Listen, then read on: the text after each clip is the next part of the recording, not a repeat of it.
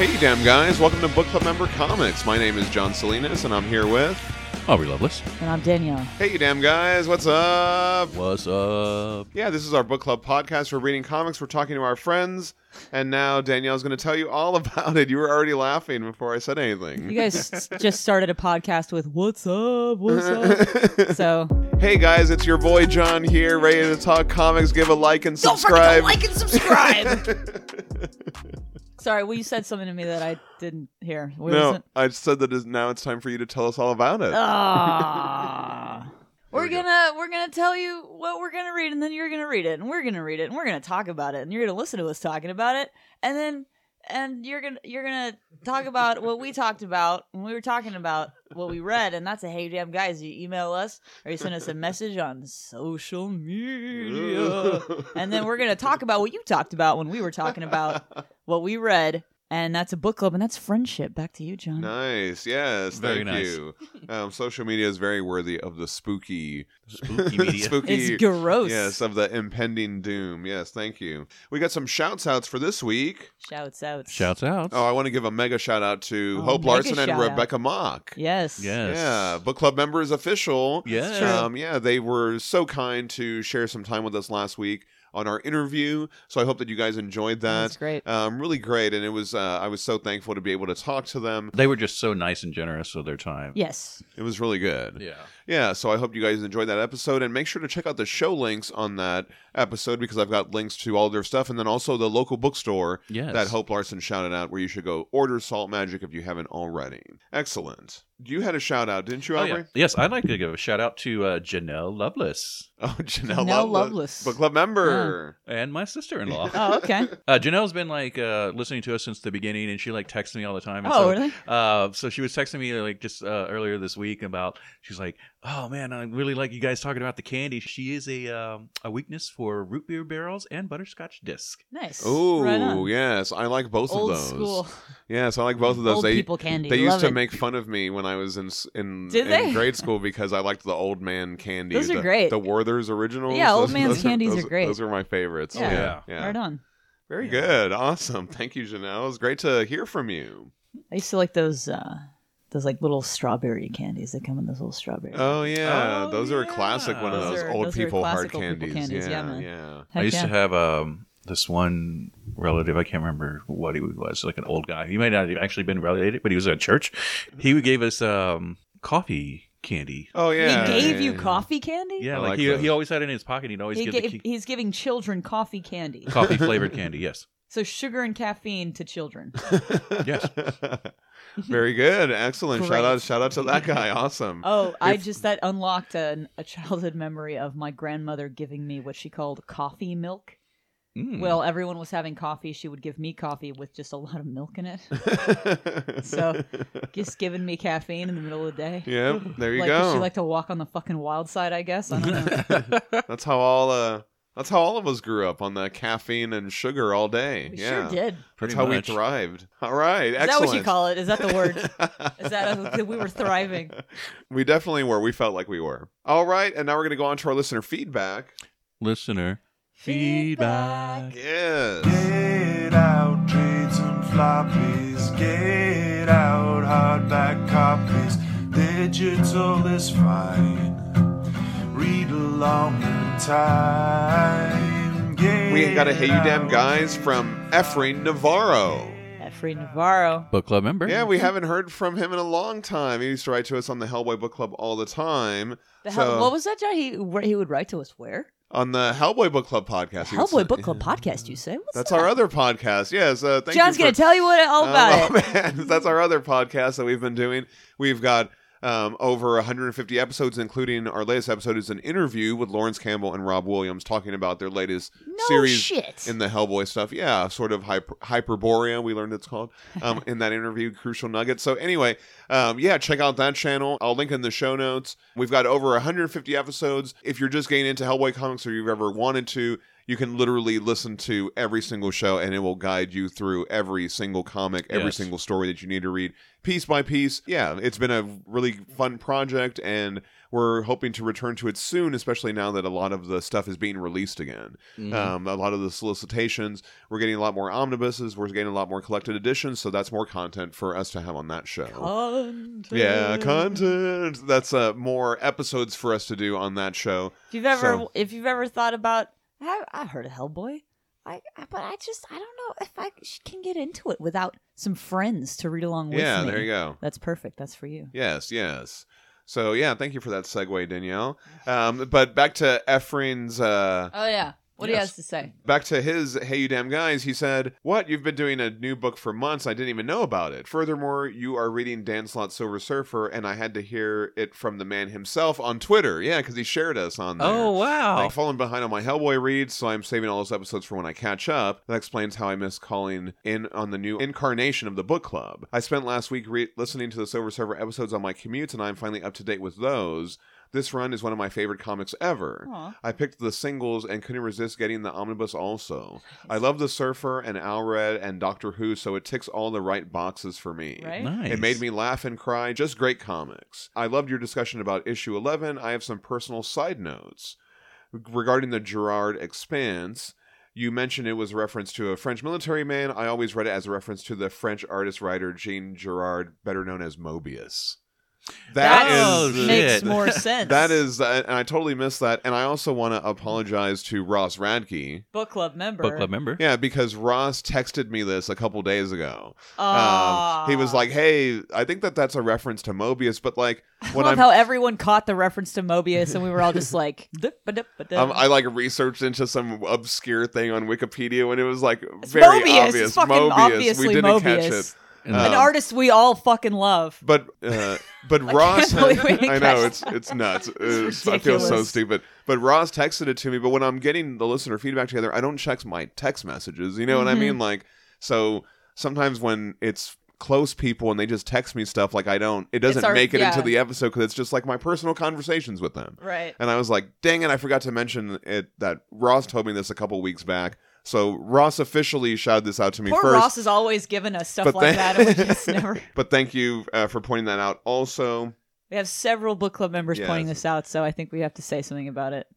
He said the attackers are like the Mobius creature in the Arzak comics. See image attached. So I'll post a side-by-side Awesome. comparison. Thank you for catching that detail.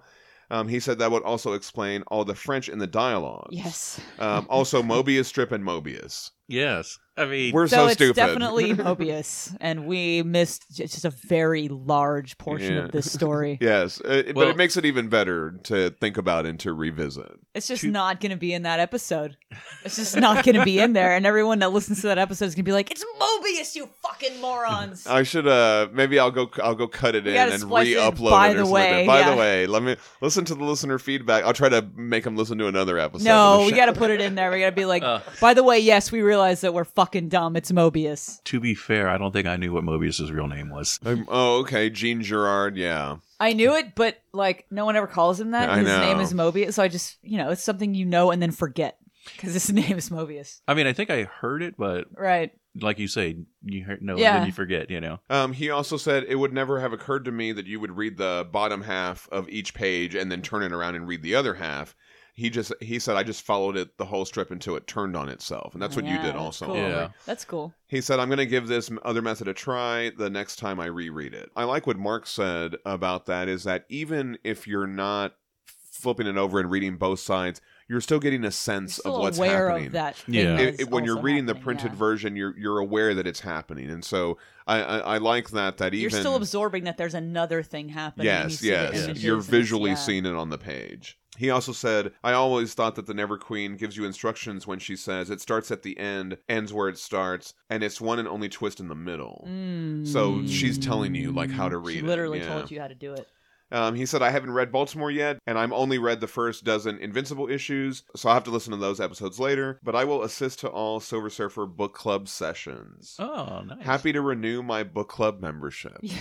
Yes. Thank you so much. Awesome. Yeah, that was really great. And as for Invincible, we've only done like the first 12 issues, so Yeah, okay. Yeah, Yeah. you should be able to get those.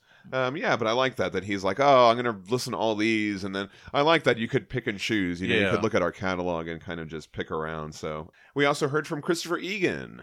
Christopher Egan, Book club member. Yes. Christopher, he was talking about our Baltimore episode that we did last time with Wes. We talked about this artist, Bekzinski. He was an inspiration on Ben Stenbeck for those weird bone, Right. Yeah. the limbo buildings and everything that we saw in there. And Christopher said, I'm a huge fan of this artist's work, and I have been for many years. I had actually seen that artist's work. Yeah. Had forgotten that I'd seen it, and then when you showed me that, I was like, I remember this guy. I went back and looked at a bunch of his stuff again and was transported back to whenever. It's just really super creepy. Yes, it is. Nice. Christopher said, I love his stuff so much, it makes me feel wonderfully awful. Yeah. There you go. Yeah. That's a good way to describe it. Yes. Thank you, Christopher. Rebecca Mock retweeted us. Rebecca Mock. So nice. Book club member. Yes, an amazing artist. She said, this was so much fun. Hope and I had a deep discussion about our book with the wonderful host of this great podcast. Thanks for having us. Yeah. There you go. You. There you Nice. go. Thank you so much. They were both amazing. So Yeah. thank you for being on here. All right. And before we go to our book club episode of the week, I feel like we couldn't really go on with this episode without talking about Tim Sale. Yeah. You know, because that just happened and that was very sudden, you know what I mean? Aubrey and I were talking about there was the post that was like, oh, Tim Sale's in the hospital and it's pretty bad. You hope he's going to be okay. And then 2 days later, Tim Sale's passed away. Terrible. So sad. I mean, it's just He was awful. so young. He really was. So young. Yeah. And you know, just his contribution at this point in his career that he had made to comics is just Aubrey and I were talking about it. And we were and by all accounts, a wonderful person. In general. Just all the artists have been coming out and saying really touching and wonderful things about him. Everybody that worked with him, it's really heartbreaking. And I don't know, it's just it's been a bad year for comics artists this year, right? And for us as fans of all this work, but this one really hurt because it seemed so sudden. Yeah, you know what I mean? I don't know. And of course, we're thinking of his family and friends and loved ones and everything. Yeah. And so some appreciating Tim Sale. Yeah, so Aubrey and I I thought this would be fun to talk about a little bit because Aubrey and I were talking about what was the first Tim Sale that we can remember, and I was trying to struggle if it was his Batman stuff or it was Daredevil Yellow. I think it was Daredevil Yellow was probably the first one, and I had all the single issues for those too. I didn't go back and get the Batman stuff until later, but I do think my favorite stuff is probably the Haunted Night, Long Halloween, Dark Victory. Yeah. That trilogy is a masterpiece. Yeah. I mean, that is just the best stuff ever. I love all that so, stuff. Yeah. I love his Batman stuff and Daredevil stuff, but I've talked about this before. I love Spider-Man Blue. Yeah. Oh, Spider-Man Blue is so good. Was that the amazing. first one that you read, maybe? Maybe. I Yeah. don't know. Maybe it was. Yeah, I remember Yeah. when we first got together, you were like, oh, you haven't read Spider-Man Blue? Are I you couldn't believe crazy? you You hadn't haven't read read it, this? So, yeah. are you serious? You haven't read this? So, anyway, that's an incredible one, too. Thank you for introducing me to that one. There you go. That's our personal book club. What about you, Aubrey? Personal book club. Honestly, I was saying to you earlier, it's just I couldn't remember if it was Daredevil Yellow or the Long Halloween that I got first, but I got them both around the same time. Right. But then I just remember seeing his artwork was just so good, and it just pops up everywhere. And you remember he did the artwork in the first season of Heroes. Right. Oh, Yeah. right, yeah. That was really cool. The only season of Heroes, you mean? Right. That's what I meant. One thing, if you go back to the Hellboy book club, and I don't know the episode number. I'll put it in the show notes. How dare you? But we did. There was a weird Gul Dunar story where he encounters almost like a Strobel caveman guy or something like that, Yeah. and it's just a really short, kind of creepy story in the snow, and it's got Gul Dunar, and it was that's a really cool one, man. Tim Sale, yeah. He did some great covers also for some of the Hellboy stuff. Excellent. In the Drawing Monsters, the Kickstarter for the Mignola documentary. Yes. You know, one of the things that we're getting is Tim Sale did a print for that. So Oh. like stuff is still coming out. Brennan Wagner, who does some of the art for the new Hellboy comics, he was sharing that there was a Kickstarter for a Dune movie graphic novel. And I'm kicking myself I didn't order this because the cover is by Tim Sale. Oh, man. no. And it's amazing. Oh, So wow. like this cover, I'll share it on our I social didn't even media. hear about this. You should. I just saw this today. Jeez. But like, he's still putting out stuff. Is still going to come out that is blowing. I would have people's ordered minds. that immediately if You I had know what known I that mean? that was a Like, thing. like he still is going to have Jeez. stuff coming out that people are Can we going to still enjoy. order it or and no? Or The Kickstarter is long over, Dang. so I mean, I imagine that when that comes out and it hits the secondary market, it's going to be a lot. Yeah. I yeah. don't know. You know what I mean? But this cover, let me just see if I can. Sorry.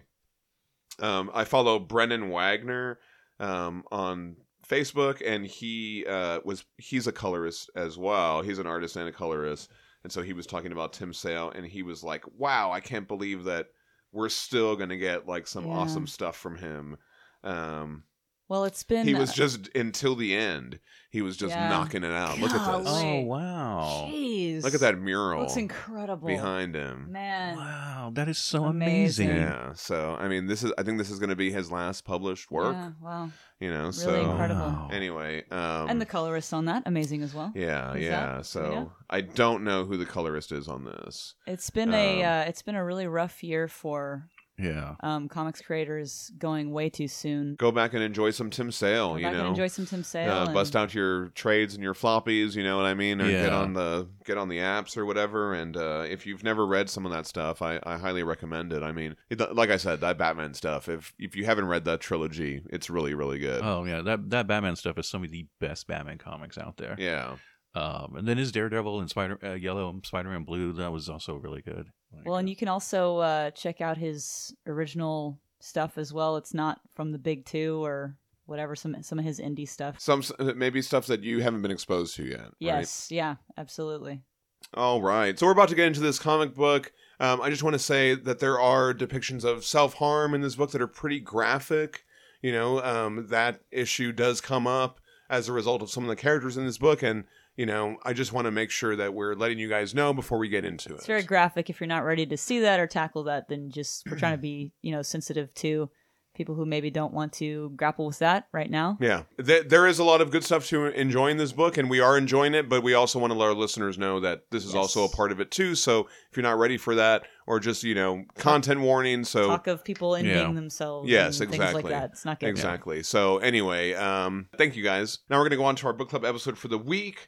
And this week, we're talking about Enigma. I guess it is Pride Month, and it's not that it has to be Pride Month to talk about something that's non-hetero. Well, the way that you presented it to me, you were like, "Oh, we're gonna read Enigma," and you were like, "Oh, and I guess it's Pride Month, so that's a coincidence." And, Yeah. Okay, cool. And so Yeah. that was you kind of like remembered on the spot that it was Pride Month. Well, it was something Yeah. that I've always wanted to read, and I just ordered this definitive edition, and I've been looking at it on my bookshelf. It's this beautiful hardbound, oversized book. It's got this really nice white striking cover on it. Yeah. I know that it's Duncan Fegredo, and obviously we're fans of Duncan Fegredo from the Duncan Hellboy Fegredo. comics. So, I've always wanted to check this out, and then, reading about it on Google, as I'm doing my show notes, I'm like, oh, well, I guess a lot of people are saying that this is one of the first comics to use, like a gay character, one of the first like major ones for the big Was two. it really? Yeah. So Aubrey and I were talking about this. This is from '93. This Yeah. is 29 years old, almost to the date. Jeez. Issue 4 came out in June of '93. So Oh, wow. it's almost 30 years old, and I think that, we will talk about the context because there is, it is aged, you know what I mean? Sure, right. There are some stuff in there that maybe modern audiences might be like, you can reflect, on Yes. some of that. The forward of it is very Yeah, telling. so let's talk about this a little bit because it's written by Peter Milligan. Yes. And Peter last Milligan. year it was written last year. Oh, the forward is written by Yeah. Peter Milligan. Yes, but he's also the writer of the series. Yes, yeah. And like, Oh, I thought that we were on the same page. no, With but that, but yes, literally on the same page. But like, I don't know if this is okay to say on the show. Like Peter Milligan, like I've read a couple of his things, Sure. and he incorporates a lot of non-binary characters in his art, and so Why I would wonder. that not be okay to say? Well, I because I wondered, like, is Peter Milligan non-binary? Like, I thought maybe I should look this up because if Sure, we're going to right. be talking about Of course, we want to somebody, be referring to you them know, and appropriately. but I couldn't really tell. I didn't really find that kind of information out there. But it did talk about like He might just appreciate Well, non-binary peeps. Well, I found an interview with Comic Watch, and I'll actually link it in the show notes, where somebody asked him about this. They said, you often have characters that are like exploring a new identity, or they're gaining a new life, or they're gaining a new body, or something is happening. You know, he did change, Shade the Changeling Man, who like changes gender, and you know, in Ecstatics there was some non-binary characters that he wrote in there that I enjoyed. And somebody pointed this out to him in an interview, and he was like, "Oh, that never occurred to me. Really? Do I write like a lot of characters like that?" So it was kind of like, I don't know. Well, and the forward is similar to that, because the forward is literally, a straight man walks into a gay bar. No, this isn't the beginning of a worn out joke. This is serious. It's not a homophobic joke. This is my life. Like, a straight man walks into a gay bar, and it excites him and it confuses him. Right. And all this stuff. And he goes, I was also a straight man walking into a gay bar while researching the comic book that became Enigma, trying to get to know how Michael feels. Yeah, so he talks in the forward, and I didn't read all the forward because they even tell you, if you haven't read the whole book, stop reading at this point. Yeah, exactly. So I didn't read the whole thing. He does talk about the editor had just come out to him as being gay. Right. And he said that was very inspirational for him, and it was an inspiration for him to write this comic. And, you know, and he assisted him on, I like how he says, like, he was like guiding me through the underworld, but then I realized this is not an underworld. These people are not they're not devils. No. They're just like regular people. Absolutely. So I thought that was interesting. So it, like we said, written by Peter Milligan, art by Duncan Fegredo. The colorist is Sherilyn Van Valkenburg, and the letterist is John Costanza. And it's an 8-issue series. Today we're going to read issues 1 through 4. We had been talking about Duncan Fegredo this whole time, and I wanted to kind of mention this other thing from the forward. Duncan's beautiful, dangerous, erotic images of Enigma, his rendering of the comic book characters, the truth, the head, envelope girl, etc., the way he captured Michael's journey from confused young man to a less confused young man. All of this played a big part in whatever success the book enjoyed. There's a story about Duncan's art. Here we go. He would be the first to agree that his style changed a little as the series went on. He was relatively inexperienced when we started, and as the pages went by, he simply got better. His line became more sure, his characterization more confident. I was asked about this at a comic convention panel at the Enigma team attended once and made something up on the spot. I said the change in Duncan's art was a deliberate narrative device. As Michael Smith became clearer about who he was, more confident in his own feelings and perceptions, the artwork reflected this. It was a good, albeit less than strictly true answer. It made perfect sense. I was sharing another panel with Duncan a short time later and heard him repeat the story. I think he now believed it. Fiction becomes reality. I thought, what better metaphor for Enigma? And I think that's amazing because... Wow, yeah. But it's partially true because... How do we know it's not true? Yeah, absolutely. You know what I mean? If you're an artist and you start on a book and then you finish a book and you look at it and your art style changes throughout the book, what if your understanding of the story becomes more sure and more confident? And so your understanding of the story, and it's literally a story about a guy whose understanding of the world becomes clear, and his understanding of the world is shaping that world as he's going along in the story, and it's shaping another story. Right. So that's kind of extraordinarily meta because you've got Duncan Fegredo, a comic book artist, who's like absolutely sure that this is actually occurring, and then the writer of the story saying, I don't know, I thought I made that up. Right. And then they're together creating this thing about two guys who thought they made a thing up. And then it just keeps going down.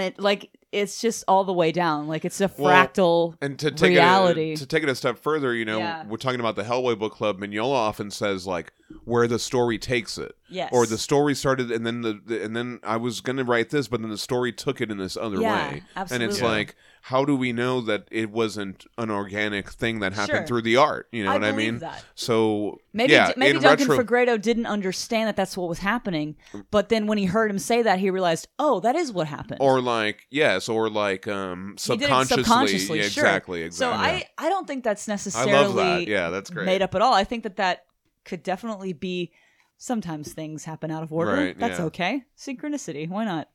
Very good. I love it. Anyway, I just thought it was so apropos because of the nature of the story is so weird. And it just felt like just a concurrent synchronicity kind of a meta thing that was happening. It's just very weird and I love it. Yeah, no, I really like the art in this book. Oh, it's fantastic. It's very loosey-goosey. Yeah, it was like I was telling John. Okay, so first off, I didn't realize this was made almost 30 years ago. Yeah. I thought it was fairly recent, and so I was looking at it, and I was like, "Oh, the art is so different than his Hellboy stuff," but it's just like so cool. But I mean, like these first 4 issues, it really gives me a feeling of the artist who did the artwork in Fear and Loathing in Las Vegas, Ralph Steadman. Oh, Yeah, we okay. were talking about Interesting. That too. whole looseness to it and all that, and I mean, I think it's wonderful. Yeah. Yeah. So chapter 1 is called The Lizard, the Head, the Enigma. So we get these awesome covers. They kind of do this thing where it's kind of superimposed. You get to see, like, I think this looks like the color plate or something like that for the art, or like the proof. Well, I think this is like the sketch of it. Oh, okay. Yeah, you're right. They That's sketched what a it comic is. book cover. And then we get like the full without any of the text on it, which I really like. That's so nice to be able to see I love it when they do the that. cover like that. So They gotta cram all that shit in there. I know, yeah. And you know, when you're, I don't know, I feel like, obviously, if you're a super experienced comic book artist and you know, you're gotta like, okay, I gotta make sure there's room for right, yeah. the title and the thing they're gonna put, superimpose everything, all this other crap on it. But like, if you're, I'm sure that you wish that you could just do the composition the way that you'd like to do it without having to worry about all Sure, that. But yeah. I think that it's like you said, it's really cool to be able to see that piece Right, yeah. unencumbered by any of that other bullshit. Exactly. So we opened 25 years ago on a farm in Arizona. There's this narration boxes throughout the thing, and it says, it was an ordinary sort of farm in Arizona, the kind of place where you'd have sexual relations with your parents and end up shooting someone. Gross. So that kind of like gives you what some of the tone of this book is like. I do like an old well, though. Yeah, and Oh, it yeah. talks about an old well on a farm. It says the well was deep and almost dry, full of lizards and insects, but very little water. The well was like an old man who'd lost the desire to get dressed in the morning. The well would sit around all day in its pajamas waiting for something to happen. 25 years ago, something did happen. And it doesn't look like something good happened. No. So what we're seeing is some guy. He looks pretty creepy. He's chasing this woman. She's cornered at the well. She's got a gun. And then we see a red lizard sitting on the well, on the brick there. And that's all that we see, right? We don't see how this like story Yeah. plays out or whatever. 25 years later, 500 miles due west, Michael Smith is starting what he laughably thinks of as his day. So we learn about Michael. They really drive home just how pathetic this person is Right. supposed How- to seem to you. Right. And how boring he is. Right. So Or he's how bored he is. He's Yeah. extremely routined. So, like, he only has sex on a certain day of the week. He wears a certain underwear the certain day of the week. He has 25 bath towels. So he has, like, this he does On the same Tuesdays, I wear blue socks and the gray Yeah. underwear, and I count all my bath towels. Like, I like his bath mat that just says bath. You see that? Yeah. What a nice little detail, yeah. I like that. He works fixing phones. See, kids, this is 1993, so you had to have landlines in your house. And so if you needed them to be worked on, people had to come to your house and fix it. That was the only way that we could talk to each other. We didn't have cell phones. So anyway, there's some anachronisms in this comic that I like. We see Michael. He's working in the home of a celebrity who is pretty much a slime ball. This guy is Victor Lamont. And we see Lamont. this guy sucks. Yeah, does. his house is real messy. He's talking about very crass stuff that I won't go into. But he has a phone booth in his house, yes, which right. is so interesting. I think that's pretty. That's pretty cool. Yeah, it's really interesting, all the different things in there, and there really is a lot going on. You get the sense that it's like very cluttered. But we see at the end of the scene, Lamont is receiving a package. Yeah. Which I think is important, right? Yes, it is. The narration says, Michael is a tree ape who lost most of his hair and now has nightmares about black horses and cancer. Okay. Sometimes he feels like a rumor drifting through a world of hard facts. What's the point of you, Michael? Feel like a rumor drifting through a world of facts. Yeah. That's a good line, man. We cut over to a grisly scene. It's a crime scene, and the cops are there. They find a guy in the alley with the back of his head exploded. Oh no. We learn that there's a killer eating brains. They call him the Brain Eater. Okay, very creative. All right. One of the cops discover a dead red lizard at the scene and notes that they've seen others at another crime scene or something like that. He's like another red lizard. The other cop, he says, The lizard isn't sucking out the brain, so there's no connection. Brilliant police work right there, right? Right. And he tells the guy to throw the lizard away. We cut to Michael. He's with his girlfriend Sandra. They're hanging out with their neighbor Joe and his girlfriend. And Look at that TV, though. Look at that TV. Oh my God. Oh, man. The little Just box a big TV. giant. You know that thing weighs like 5 tons too. It's for how small it It's is. huge. Yeah. But Michael's in the middle of saying, we can't go to the club. It's Tuesday. We go to the club on Friday. Saturday. On Saturday or whatever, right? And Joe says Michael's weird. His girlfriend says he's normal. Yeah, so normal, it's weird, Joe says. Maybe he's the brain eater. You know what they say about still waters? So the saying is, still waters run deep. This is a proverb of Latin origin. It's commonly taken to mean that a placid exterior hides a passionate or subtle nature. It was popularized by William Shakespeare in 1590 in Henry VI. Smooth runs the water where the brook is deep, and in his simple show he harbors treason. So he's kind of trying to say something about Michael there, and after he makes that comment, Michael goes, lizard. And then he's like, wait, I didn't mean to say that. Yeah. And so they make fun of Michael's routine. He just got finished saying that they couldn't go to the club, and so they're like, Well, he's like, oh, maybe you guys ought to head out. It's getting late. And they're like, oh, yeah, it's Tuesday. You guys Right. probably want to be alone. right. And then his girlfriend's like, oh, I shouldn't have told her about Tuesdays. It just kind of slipped out. And they're all Right. like laughing at him, and he's like all sad. Right, yeah. And I That's did want. rude. We've kind of talked about it already, but at this point, we've seen a couple scenes. I did want to talk about Fregredo's art if we hadn't. Yes. I love this scene as they're walking out laughing on this final panel. It was very striking. Yeah. I love this version of Fregredo, you know? Yeah, it's all scritchy, scratchy, loosey-goosey. Because what we've been Yeah. exposed to is the Hellboy stuff, but I was showing Aubrey, I have this sketchbook.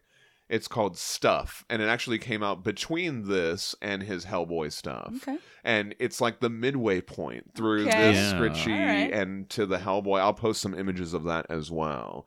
But yeah, it's been really amazing. I love what he's done with this, and it's almost like I think we can safely say that we actually like all incarnations of Duncan Fregredo's yeah, art. it's really cool. Yeah, we do. Yeah. We cut to a room below Pacific City. A man stares at a broken mirror. We see that he has a skeleton in a chair and an Enigma comic on the floor. There's candles. The narration reads that this guy makes up mind games to occupy his time, but he gets bored so quickly. Boredom, ennui, absurdity, his closest and only friends.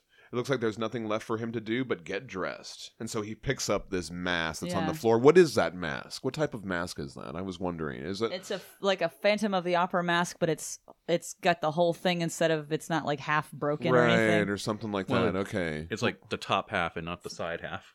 Right. What- Yeah. what- Yeah. what is, Exactly. Yes. But I wonder is there a name for that? I should have looked this up, but Oh no. it's like some sort of theater mask. It's It just a reminds me plain of or white- something. Yeah. Yeah, mask. Yeah.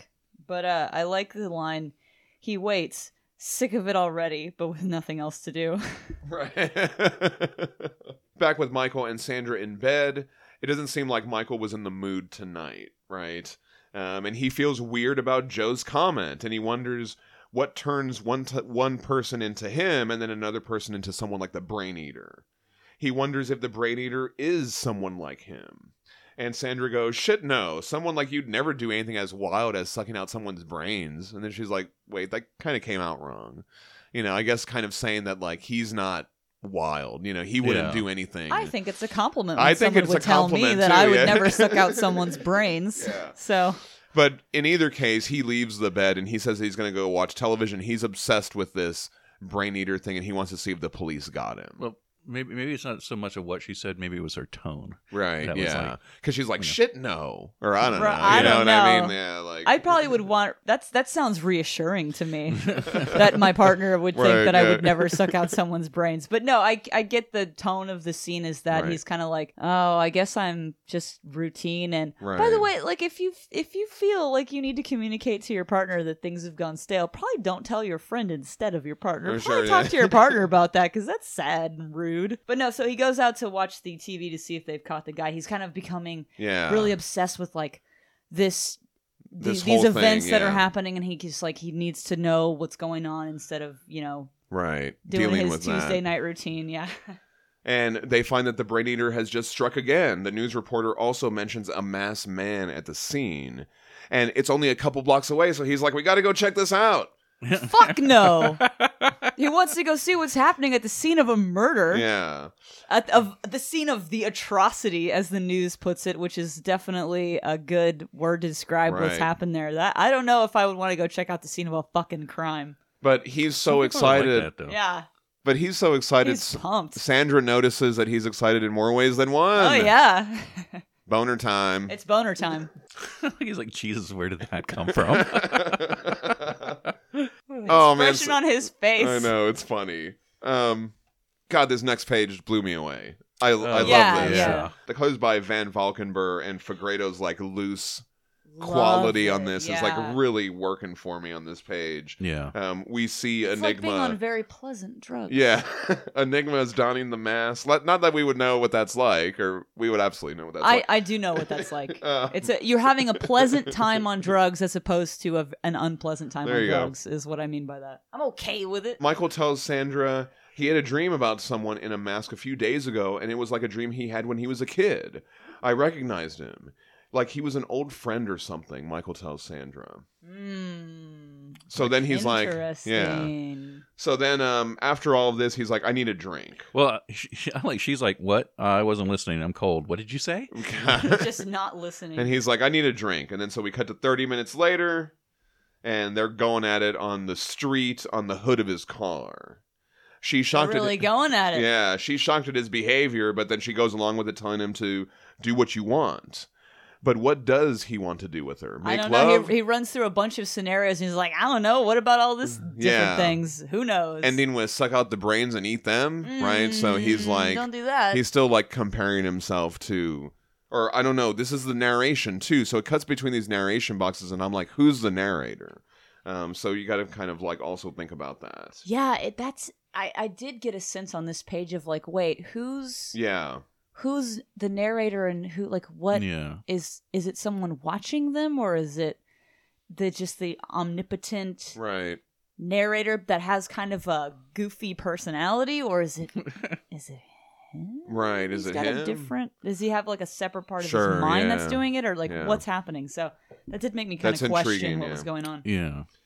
We cut to the cop from earlier. His name is Bob, and I think this is his wife because there's like a picture of him on the thing. So, and it looks like they just got done doing it too, maybe. And he's showing her this red lizard. He said his partner told him to throw it away, but he picked it up again. And he starts teasing her with it because she's like, "Oh, get that thing away from me." And he's like, "No, Kissy the lizard or whatever." And then she sees something that freaks her out. And so he looks over and he's like, oh, fuck. And then we just cut over to, we don't see what it is. We cut to Michael. He's in his car driving to work. He felt weird about that thing with Sandra last night. He like snuck out and he found this huge dent on his car. I don't think that would really permanently dent your car. I know, I right? think you would have to have something like falling at a certain velocity to actually permanently dent the car like that in the shape. But Right. her ass isn't that fucking big. Come on now. Even if it were.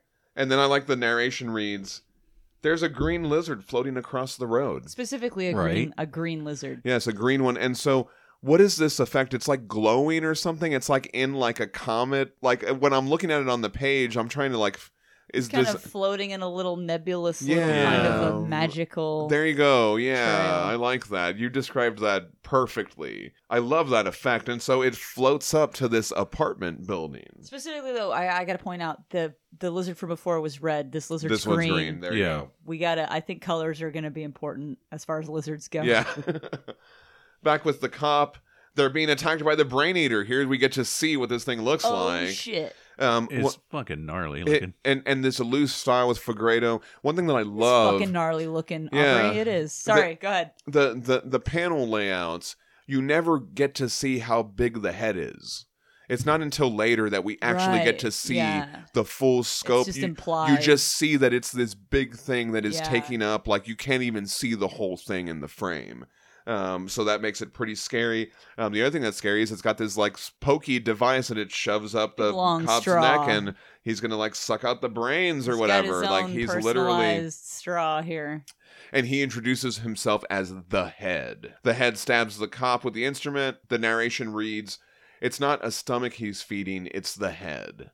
So he's like feeding his head, I guess, making it bigger. Yeah, he or explains something like I that. don't simply eat brains. It's something deeper and more magical Yeah. than that. It says, many primitive people believe that if you eat a person's brains, you acquire his knowledge. The head has refined this ability. When he eats a brain, he experiences a concentrate of an entire life, memories, loves, passions, glorious self-abuse. And then it says, a primitive person is one who doesn't drive a car. So I think Cars are amongst the greatest causes of premature deaths of lizards in Arizona, which is so weird for it to throw that Yeah. out there. Right. But like, there's something about the writing in this where it's confusing.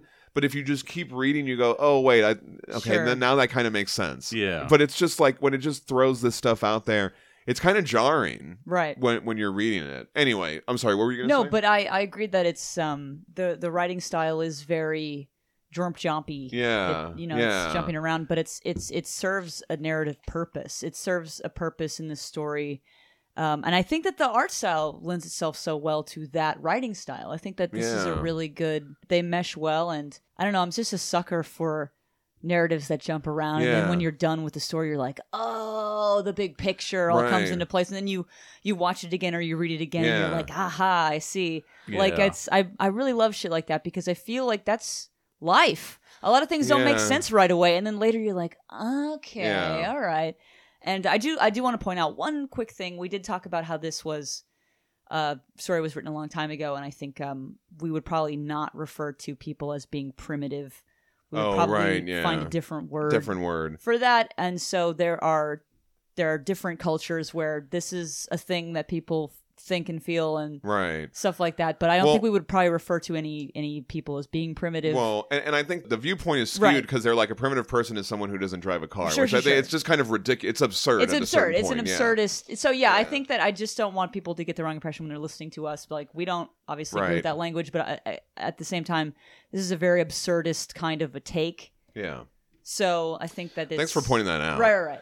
But going back to the writing, we've talked about this a lot in the Hellboy book club, and on this podcast as well, where it's like keep up. Yeah, You know what I just mean? keep up. Like Yeah. They trust us. It respects the reader as being smart enough to be able to put this together, and if you can't put it together, then you just won't pick up the next issue. But like, Or even this- if you can't put it together, maybe you'll still be intrigued right? enough to read it again and try and I- find some sort of meaning in it. It's weird, but like when I read Little Bird, I had a similar experience to Yeah, reading this, man. where it's just like it's weird, and you're like, this doesn't make sense, and then you keep reading, you're like, oh, okay, wait, now Yeah. I think I get this, and then Yeah. if you come back and read it again afterwards, and you're like, okay, Not everything has to Anyway, quote unquote it's make good. sense. You can just be intrigued by a thing and Yeah, just trust me that I am getting something out of this without you holding my hand through the narrative. Don't tell me how to feel about your art. I will feel however Yeah. I feel about it. I love that. Yeah, This I is love that. fucking And cool. so- Look at this panel up the top left of this Yeah. page. Here. Yeah. Man, that is just blowing me after away. it's sucked out the brains, Licking it's the like fingers. yes, and so it has this like long snout, and the head is again it's out of frame, but it's also like expanding, or Well, and the there's spine has to grow stronger to support it. Yeah. So the spine's coming up to support it, and it's just like it's almost like a weird magical type of a fire right. that's Yeah. just burning. It's like a torch. Of Oh, a I head. love that. It's just really incredible. As the head approaches the wife, it also says, "Do you like my lizard?" It says, "Yeah, Do you like my lizard?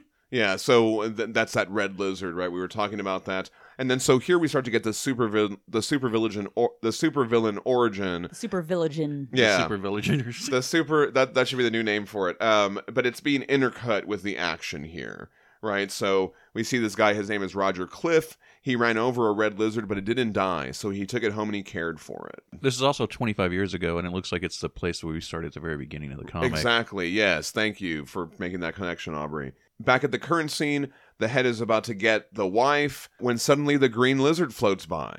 The head is like, look, another one. And so she takes that distraction to try and run out the door. But Michael has been clueless following the green lizard. So when she opens. I was following it. Yeah, I don't really know why I'm here. There was a lizard and I followed it. And back with the flashback, after caring for the red lizard for years, it died. Lovingly Yeah, caring lovingly. for the lizard. It died, and Roger Cliff pickled it, and he kept it as an ornament until 10 days ago when it started to talk. You will find a package waiting for you at locker number 8 in the West Pacific Station. Very specific Yeah, lizard yeah, here. exactly. And it led Roger to a package, and the package had this black and white striped costume that transforms him into the head. As soon as Roger saw the costume, his mind assumed the proportions of an industrial revolution, unaware of the ecological damage it was causing. Right, yeah. That's an interesting idea. Yeah. So, like, as he eats the brains of certain people, he's getting, like, some of their qualities. Like, when he eats the priest, Roger's senses were blessed with furtive longing and sweet altar wine. It so happened that the head accidentally dropped the lizard yesterday, and it was picked up by Bob at the crime scene, the cop, and so now we're all caught up, right? The head followed the trail to the red lizard. The green lizard floated up there, too. Michael followed that, and so he's like, who? What's that? And just as it grabs the wife and pulls her in. So then suddenly, and I wanted to talk about this page is incredible, but then like suddenly the head just floats up, right? Is that what happens? Because it's about to get the wife, and then he goes, ah! And he goes, perhaps we all float away someday, and then he crashes through the window and he drops the wife. She's still alive. And here is when we get to see how big the actual head is as he floats out. It's all got the glass sticking out of it from crashing through it, but like, what happened there? He was pulled out into the sky, right? Yeah. Something like that. Well, yeah. And then later, it kind of shows you what happens, because then later, the wife is mourning her husband, and it's the narration goes into another one of those, who is this? But it says, oh, I love this part, the really hilarious thing about death is its sense of timing, the sense of ridiculous.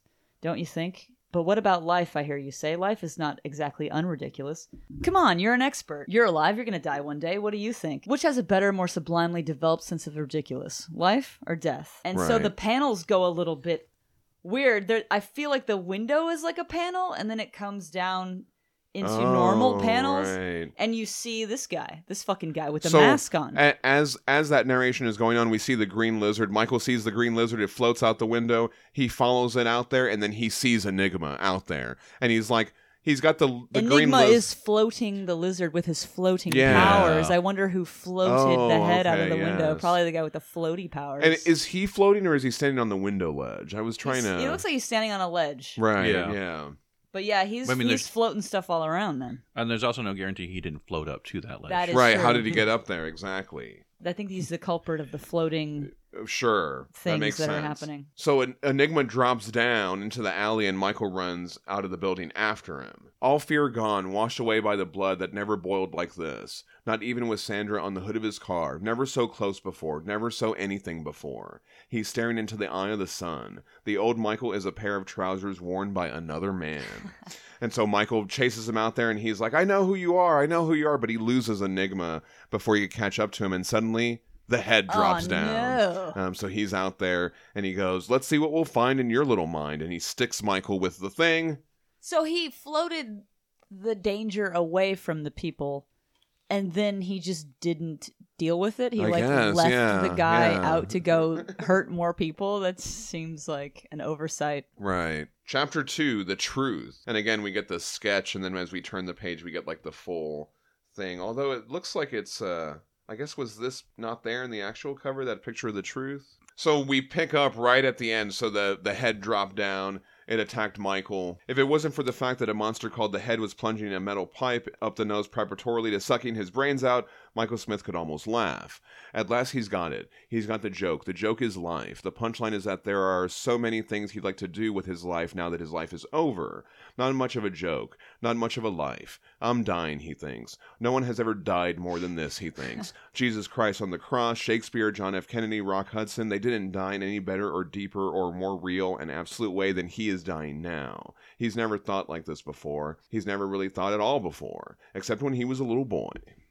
I love that. I love all that. It's good. And so as this is happening, the head is sticking the thing up of his nose, getting ready to suck his brains out, when all of a sudden the head is pulled away. And the action of him being pulled away and subsequently the thing being pulled out of his face is so dynamic. Yeah. It's just very... God, the movement there. Like, I had to pinch my own nose. When I first read that, I was like, held my nose. Right. You know what I mean?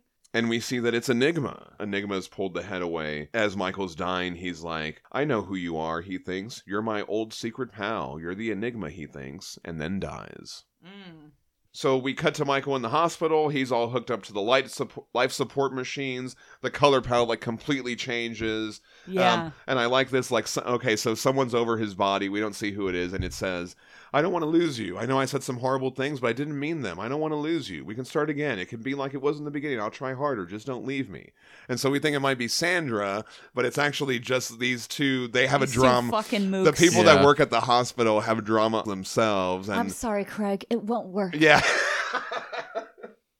I thought that was hilarious. I thought that was so good. So Yeah. anyway, it's just I've their changed, drama. Craig. I want to Anyway. go to new places and do new things and sleep with other men. And she's like, yeah, That too. definitely. Yeah, I absolutely want to do that. And he's like, God, you're callous. So But then, like, you know, obviously his Sandra girlfriend comes shows and they have up, to cut yes, this little and, drama you know, short. They tell her that the brain eater didn't eat any of his brains, but it's unlikely that the Michael Smith that Sandra knew will ever be coming back. So This is yeah, all he's pretty kind grim. of saying like we should just let him go and probably turn Right. off the life support. He's Yeah. not ever coming back. He's not going to recover. And He's not she's going to like- have any higher brain function. The doctor is trying to convince her that he's just not coming Right, back. That's yeah. it for him. And At the coroner's office, they examine the head's corpse. So I guess the Enigma killed it, right? They find out who he was, Roger Cliff, and one of the guys, his name is Milligan, which I thought was interesting because Peter Milligan is a writer, mentions that they found this next to his body. It's been pickled. And he holds up that red lizard, so now they have it there. We cut to Enigma. Apparently, he sits for 2 days processing all the events of the previous 2 days in, like, minute detail.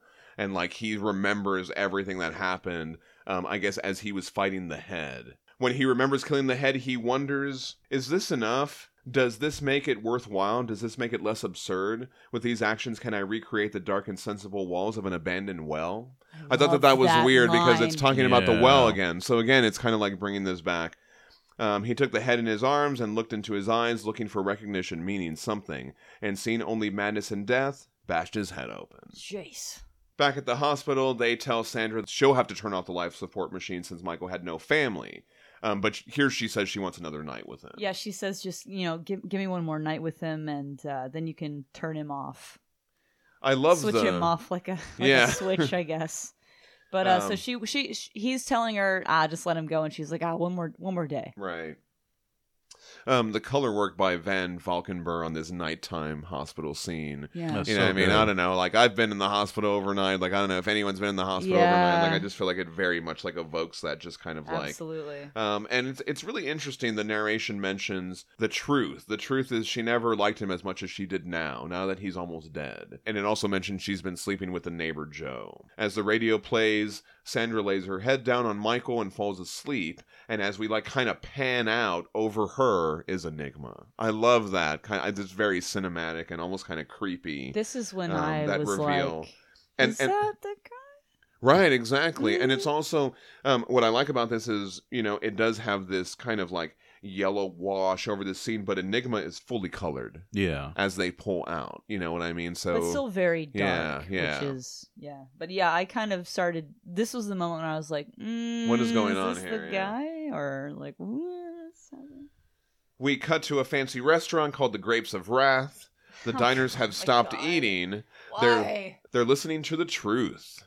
Oh no. Lies and That half doesn't look truths good and at all. deceits our society is built upon them. Our churches and schools and politicians deal in them. I'm sorry, if a guy Your entire fucking- lives are awash with them. Who among you can claim to honest? Who does not lie? And the policeman's like, I just work here. Yeah, Like, no, can you if a step guy outside? came into a restaurant with all this horse shit, I'd be Yeah. like, get the fuck out of here. Get out of it.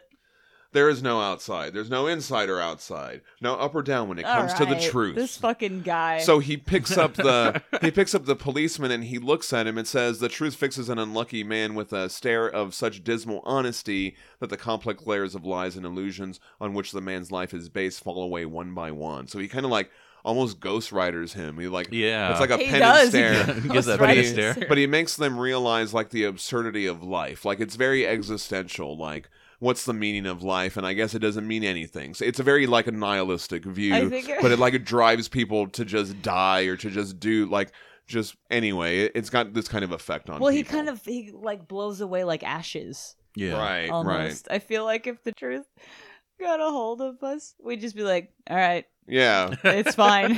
We know we're just I'm three okay nerds with doing it. a podcast, and It reminds me of that meme. It reminds me of that meme of like, it's like a Christopher Walken meme of like, you know, nihilist versus absurdist of like, life has no meaning. Okay. yeah, And like, you need to give in to despair. No. Yeah, but life has no meaning. Deal with it. Yeah, yeah. Like, it doesn't matter. You know what I mean? Like, I feel like we'd just be like, okay. yeah, Sure. What else you got? This is boring, actually. You are boring me. But yeah, this guy, obviously what happened is he turned into ashes and blew away. But I wonder if you got a hold of another person, if they would turn into sort of almost an immaculate being of like, good, thank you for freeing me from this. okay, I yeah, appreciate that. right. So I do wonder if like it's strictly a villainous thing of like, he's just the truth. As far as he's concerned. We see that the truth has different effects on people. Yeah, it makes me think like it kind of makes I love a story that makes me feel like, well, with this specific person, this is what the outcome was, but what if he got a hold of another person and that person was like, cool, actually. I just wonder because, you know, he's presented as like, this fucking guy, look at this guy turning people into fucking ashes and skeletons Right. and stuff. But as we're going to see later, different things happen to different Yeah, characters in yeah. the story. So that I like that. It is what it is. Yeah. It's just, you know, he's just performing his behavior, and that behavior has different effects on different people. Yeah. It's interesting. And we didn't talk about the appearance of him. So Oh, he's right, kind of yeah. like a thin guy. He's got like this wild hair, and then he's got like a big T on his face. He's got a very skinny Yeah. face. Think of it's like a Red Tornado, I guess. Or like Mr. Nice. Terrific. Mr. yeah, Terrific. Oh, Yeah, sorry, yeah, no. Mr. Terrific. It's like Mr. Terrific. Yeah, Yeah. yeah. Why did I say Red Tornado? He doesn't have a T on his face, does he? I don't, don't think I so. don't think so. It's Mr. Terrific. Yeah. After he kills this guy, it's for a moment he hesitates. Another life, another person, suntans, lies, a cocaine dependency, a package arriving one morning containing a see-through, brutally honest see-through body stocking. That's kind of like what the head found in his box, remember? Yeah, he found a He found costume. a body. It was a body stocking. It was like some sort of like skin tight outfit. So Yeah. anyway, this is kind of like the same thing. Sorry, update. Red Tornado has an airbender arrow. Oh, that's what it is. That's what you're He's thinking. got an of. airbending arrow on his head. We cut back to the hospital, and the footage on the TVs at the hospital are covering the Truth's attack on the restaurant. They mentioned 25 people died, and Is that why they put a serif on the T? So as not to be confused with Mr. Terrific, it's got a serif oh, maybe, Maybe. yeah, on yeah. the T. But then it says 25 people died, and then 15 were severely traumatized. Right, there you Yeah. go. From having So, seen this shit happen. but maybe like the Truth has a different effect on people. They didn't all die, Right. Maybe, you know what I mean? Either they witnessed him totally obliterate a Yeah. man and were traumatized by that, or he like went to each of them in Yeah, turn and like yeah. not all of that guy just had some shit going on, I Right, guess. yeah, I don't know. Yeah, the doctors, they're going into Michael's room. But before they do, they have this weird conversation about versions It's not of weird. plays. It's not weird because yeah. I found this really funny. Okay, there's just only so many ways you can do Shakespearean So, plays. So there yeah. are a lot of, you know, different directors and et cetera have like, I'm gonna do a weird take Yeah, on yeah. this time, and let's see who can do the. This guy strikes me as like a guy who's seen a lot of Okay, yeah, hack maybe. theater that he is just sick of it. He's sick of it, man. They And there mention- was a whole phase where people were like, what if it was Macbeth, but everyone was a horse? Yeah. Or what if it was, you know, like what was the other play there? What They if it was said, Hamlet, but everyone was painted flies, blue? Yeah, exactly. Flies caught on a spider web. Yeah, So he's like, it's- he said he saw Hamlet once and played on a huge spider web that covered the entire stage, and all the characters were flies caught in the web. There's a lot Or of was that Macbeth? That's what he says. Yeah, so he's like, he can't even remember which Yeah. one it was. So there's a lot of this. You get a lot of like hack shit where like people are like, I'm gonna do a different take on it, but it's just fucking Yeah. no, don't. So this came out, what, 93, you said? Yeah. So around 92, 93, I went and saw Julius Caesar play, and it was set like in a modern setting, and like they had like Well, rock that's- band and rock bands playing and like Oh, guns no. and moshing and shit. Oh, no. wow, that's awesome. Oh, It's very- it was a college play. It was a lot of fun though. It's very Boz Lerman. Boz Lerman, There you yes, go, yeah, absolutely, yeah. Boz Lerman. Although I do like that movie. Mm. Oh, this is actually. I this enjoy was that actually movie. about- I enjoy that movie. Is that what I it should was about say. like 5 years before that movie came That out. movie though. Yeah. makes me feel like I am on again some kind of drugs. It's just a different. It's So- a very different experience. They mention a version of Hamlet that's set in a brothel, and then of course the spiderweb one. I couldn't find references for these. I did look for them, but interestingly, there is a Japanese version of Macbeth that is known by two names because of translation. and one of the names is Spiderweb Castle. Nice. But they're not spiders. They're Oh wow. they're Japanese people. It's just a Japanese version of Macbeth. Anyway, so the doctors, they enter to turn off the life support. Sandra says a few words. She tells God that Michael wasn't a ball of laughs, but I guess he was a real good man. Is that it? And they're like, okay. So they turn it off. Michael sits up. The Enigma is in the spare bedroom. And then he passes out again. So here's something interesting. This is actually somewhat a common occurrence or an occasional occurrence. I'm not really sure how common it is, but it's been reported by. I've read a lot of different accounts of, you're with someone on their deathbed and they're passing away or whatever, and then they suddenly will sit up straight and like say a thing and then die. Oh. And people have been like, what does it mean? And all this stuff. And so I've read different accounts of this actually happening to like actual people.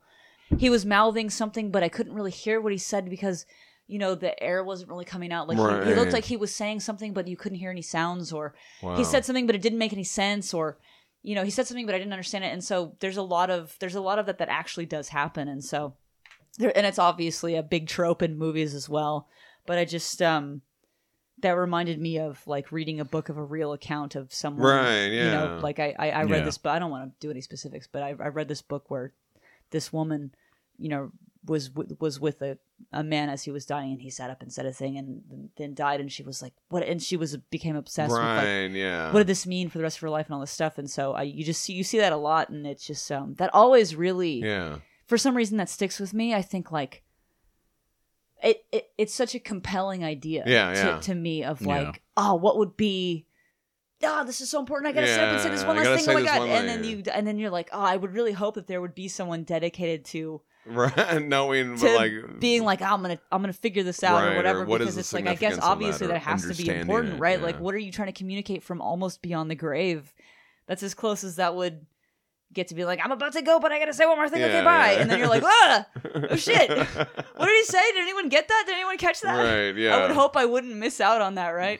So I've just that's always been a fascinating thing. So like, that was very well. The Enigma is in the spare bedroom. Yeah, what does that mean? It's just a very, and it's so dynamic. It's such the way that he shoots forward and then falls back, and then it's just very, you're in that moment with her of like, what? Yeah. What are you talking about? Let's go! Shut up! Just shut up! What are you trying to say? Let's go!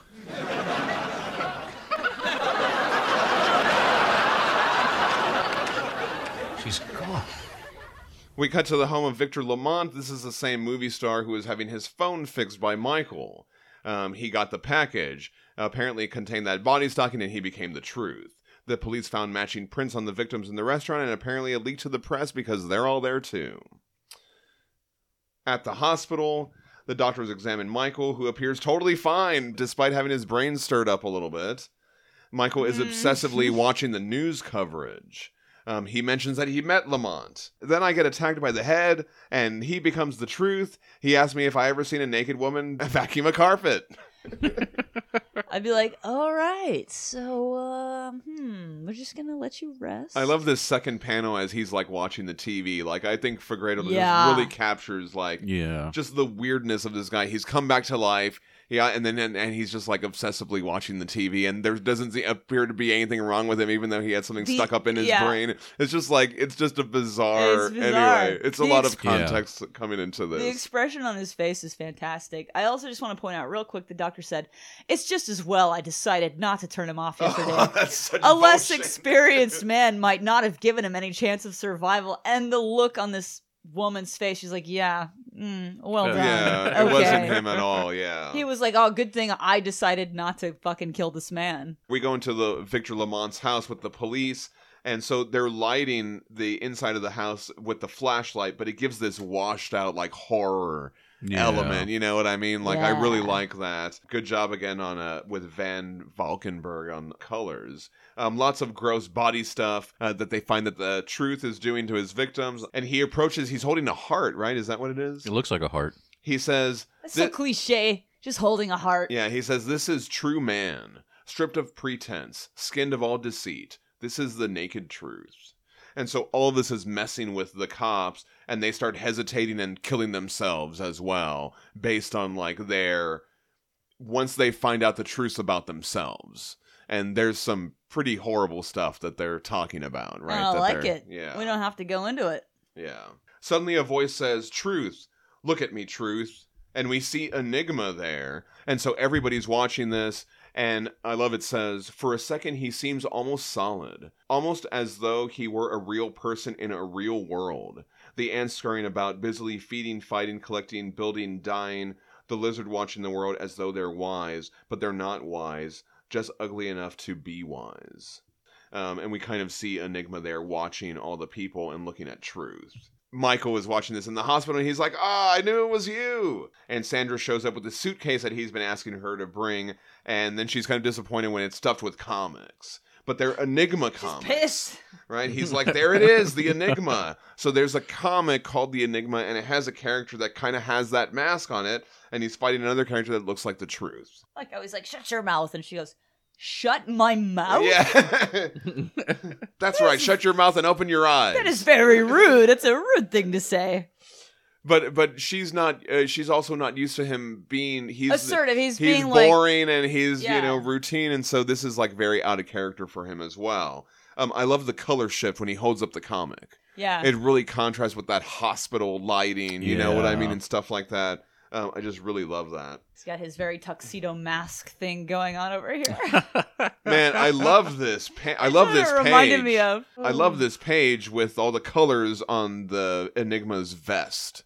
Yeah. You know what I mean? And Yeah. like the way that this fight is choreographed, like Enigma almost has like this magician's. He's like gesturing He's very balletic. He's very. It's a lot of ballet and graceful. Yes, it is very graceful. And then you've but got this like creepy creepster all but he, like, hunched over and he like, throws him through a gobbling. window, but the way that he throws him through a window is very Yeah, dancey. dancey. Yeah, it's very like you would see it as very kind of like a ballet He move uses or his something. floaty hand I powers love to be- this, It's really lovely. God, this Yeah. page blew me away. I just really loved all the motion and motion Yes. captured by Fagredo, and again the color by Van Valkenburg. I've really been enjoying on this book. So graceful the way that Yeah. he just floats in and floats him out of the window. Yeah, it's just yeah. very, it's lovely. Yeah. I love It's a it. violent act, but it doesn't look like it. It's it's a gracefully done violent act. So back in the hospital, like Michael's like starting to go a little mad with this comic. He's like, "Give me that! I got to see who wins." Right? Because like it's playing out like the comic. And so as he's reading the comic and as we're flashing to the real thing, like in the comic, Enigma is killed by the Truth. And then so that appears to happen here as well. When he's reading the comic, he gets to where the Truth has killed Enigma and it says the end, and then it's also the end of our issue as well, which is kind of neat. Yeah. Oh no, what's gonna happen? So we get chapter 3, The Good Boy. Is this paint? Like how? What is this done? Like what? It kind of looks like paint. Yeah. What format are these colors? Because the covers are Fagredo, but they're different quality from the interiors, right? So Right, like, well, yeah. Yeah. but it almost looks like it's a different medium or something. I don't know. It's almost like maybe watercolor or acrylic. These are really nice. So we get kind of one of these weird flash forward openings, and this kind of threw me off a little bit because we cut to this church. And there's something going on there. It looks like it's on fire. The Truth is fighting Enigma, but we know that that just happened. So it's kind of giving us all this information. Michael's also watching, and he's standing there with this other guy. So it's like, who is this creature Michael's with? And what about Michael? Notice a difference? Does he seem marginally less like an asshole? Let's go back to a week, to the hospital. So it kind of gives us all this weird dump of information here. Well, and I And- like this because going back to the forward, Peter Milligan says, "When I approach a new story, I think about the voice. I didn't want this to be told strictly from Michael's first-person point of view, nor did I want the voice or narration to be distant and different. I wanted something more inflected. I wanted a voice that had an Right. attitude towards the action and the characters, just as I wanted the readers not to be indifferent, but to have an attitude to what they found in Enigma." So we did talk about that of like how the narration is like, what is happening? Yeah, like, this yeah. guy's like, oh, look what's happening here. Yeah. Very like, and so that kind of Right. takes you through yeah. that. It makes Yeah. you a little bit more invested in a more specific way. Right. And it looks like Enigma is being defeated also by the Truth in this scene. So then we cut back. Where's Enigma? What's he doing? Yeah. He's having some trouble over here. It looks like it's just very So we blasé. cut so we cut back to the police are watching, but the Enigma floats away. He doesn't completely kill the truth. And so they're all watching this. And Michael, he's been through all of this, and he starts to have this flashback of, like, his trauma, right? So we learn that, like, his mom gave him this Enigma comic, or he was looking at it, and she sat him down, she told him to read it and wait for her, and then she just, like, never came back. And so it's interesting because, like, a horrible, like, traumatic thing is happening in this scene. But his memory of her is all these beautiful yes, flowers floating it's purple. through the wind. And... there's a trail of flowers following her. She's very beautiful in this yellow dress, so all this kind of stuff. And then the color is all washed out when he gets found by the police, and they're like, he's like, oh, I've been here for 2 days. Yeah, this was really sad when I read that. I was like, sad. fuck. So, and that gives some insight into his weird, where he's all routined and kind of quote unquote boring, or whatever. So now we're back at the hospital, and Michael, now he's motivated to do all these things. And the doctor's like, oh, we got to monitor you. And he's like, it's my body. I can do what I want. Something important is happening. I need to leave the hospital, and don't try and stop me. And he kind of pushes the doctor to the side, and Sandra's like, Michael, that was so manly. It was definitely assertive. I think anyone can be assertive regardless of gender, but he was like, I'm out of here. Right. But also, if they say you probably need to spend some more time in the hospital, you might need to spend some more time in the hospital. But this is a popular movie thing, especially in the 90s, right? Yeah. I just woke up from a coma yesterday. I'm out of here. Yeah. I don't know about that, actually. I love when The Rock just, like, flexes his muscle to get out of the cast. And then he just, like, goes back to action. That was one of the... That was one of the Fast and Furious movies, yeah, it was it? Yeah. Daddy's gotta go to work. Oh man, I haven't seen that, but that sounds so awesome. Oh, he's in a cast, and he just flexes his muscle. We both were just like, all right, to get out of the hospital. Anyway, so we cut over to Enigma. What is happening here? So he's in his apartment again, right? Because there's all the candles on the floor, but like he's like throwing himself on the ground. Throwing himself all over his apartment. Yes, but like this motif of the red. It almost looks like it's coming off of him and creating. I don't know what this. It's just very like a bunch of eyes. Yeah, it's very like abstract and weird. What is going on here? I love it. But it is something emotional is happening after this encounter with the truth. So we cut over to Michael, and he's telling Sandra he's got to find out what the connection is between what's happening. Find out who the Enigma is. What's going on? Yeah. And she's like, look, this is just someone's aping the supervillains, and now someone's aping the hero, and that's all that this is. But he says it's not as simple as that. The truth, they weren't play acting, they've been changed. Yeah, like how would you justify that? Because if this stuff is actually happening, you can't just say, oh, they're just playing. Right. They're just dressing up, they're cosplaying. Like, well, no, they have superpowers, so that's not true. And Michael feels that he's involved in things. So he says, I don't know, but I'm involved. I feel at the center of things for the first time in my life, maybe for the last time if I don't act on it. So he says, I'll call you. And she's like, what about all your stuff? And he's like, I haven't had time to pack. I'll just take what I'm wearing. When he leaves, she's like, did you hear that? He's just taking what he's wearing. When we went to Florida last year, he packed 3 weeks before we left. So he's changed, right? She's noticed. As he drives off, he hears his mom there, and she's like telling him, be a good boy, Michael. In the middle of his trip, he stops at this service station, and he's reading the comic in the toilet. But this was interesting. Like, why does he stop there to just... I guess that's just a good place to stop?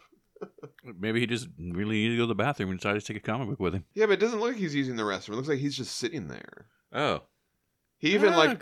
on the last panel, it looks like he has his legs up. Almost like a crisscross or something. I don't know. So Michael's checking out the comic, and he's reading passages from episode 2 where he first met the lovely envelope girl. We cut over to supermodel Victoria Yes. She's putting on a dress for the designer William Williams, who's this guy in glasses, and she's like shocked at this outfit. It like is ridiculous, right? It's a big envelope. Exactly, right? Yeah. She says, I feel like an electric bill. But he says, you'll dazzle him. So she goes out there onto the runway. I like all the effect on this bottom panel of all the paparazzi cameras and stuff like that.